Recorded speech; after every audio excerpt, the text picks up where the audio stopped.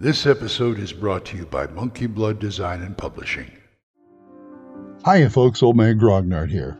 Imagine, create, play. Monkey Blood Design and Publishing is a publisher of products for role-playing games from the theater of the mind glory days of the 70s and 80s to the in-depth rule systems of modern gaming. Monkey Blood Design and Publishing is also the home of the Gold Emmy Award-winning The Midderland setting and its creator, Glenn Seal. Monkey Blood ships quality gaming products around the world from their UK web store, but you can also find their products on DriveThruRPG, itch.io, and Redbubble. Not only do they offer high-quality gaming material, but if you need a piece of cartography, art, writing, or layout for your own project, Monkey Blood Design and Publishing can offer freelance services to help bring your own project to creation. So, if you want to buy some great RPG products or get help bringing your own to fruition, head on over to monkeyblooddesign.co.uk and get in touch. Let Monkey Blood Design and Publishing help you to imagine, create, and play.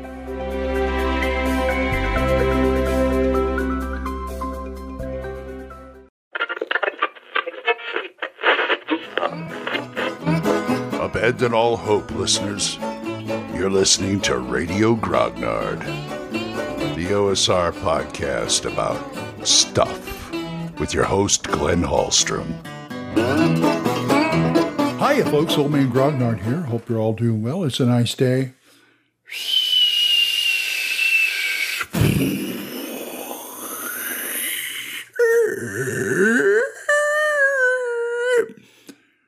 Sound effects.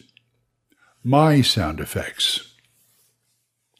I'm all for sound effects and music and games, and I've collected a lot of them, both. And sound effects, if you have a good soundboard, is good. But sometimes it just gets in the way. You know, you're trying to, the thing is, anything I use to enhance the role-playing in my games, I want to make sure it doesn't interfere with running the game.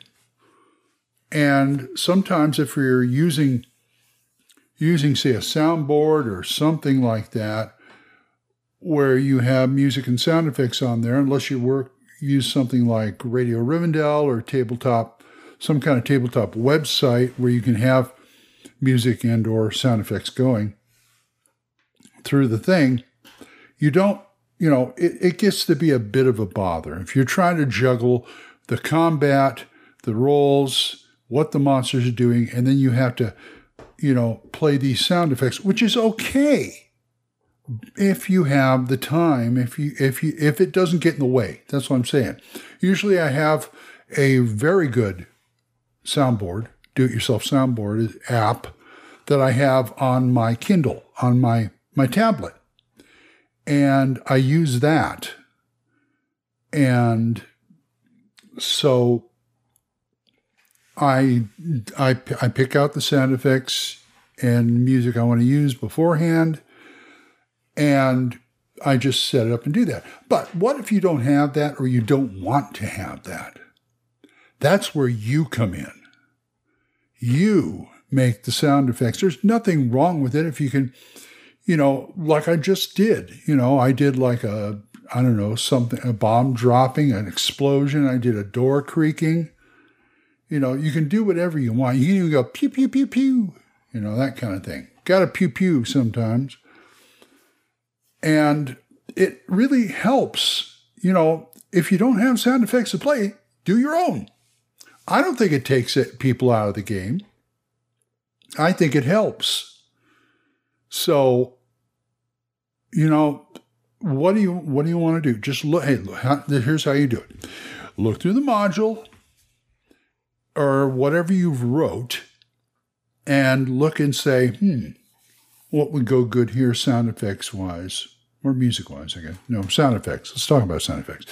Sound effects wise, make a note on the page in pencil or something.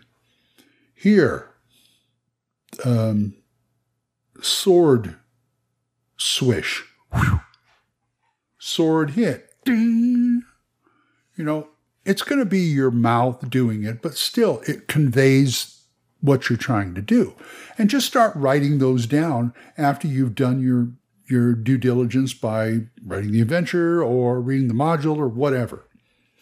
That will remind you. This is the kind of thing. You can even put a list, like say if there's an encounter, you can. I could even make a list beforehand of, like, if you have random encounters, what kind of sound effects would you use for whatever comes up? Random encounters. You can snarl like a bear, you can roar like a dragon, and just write that down. Have that list there, and then through the module or through whatever you wrote on the side, right on the side, okay, here's where I make this sound.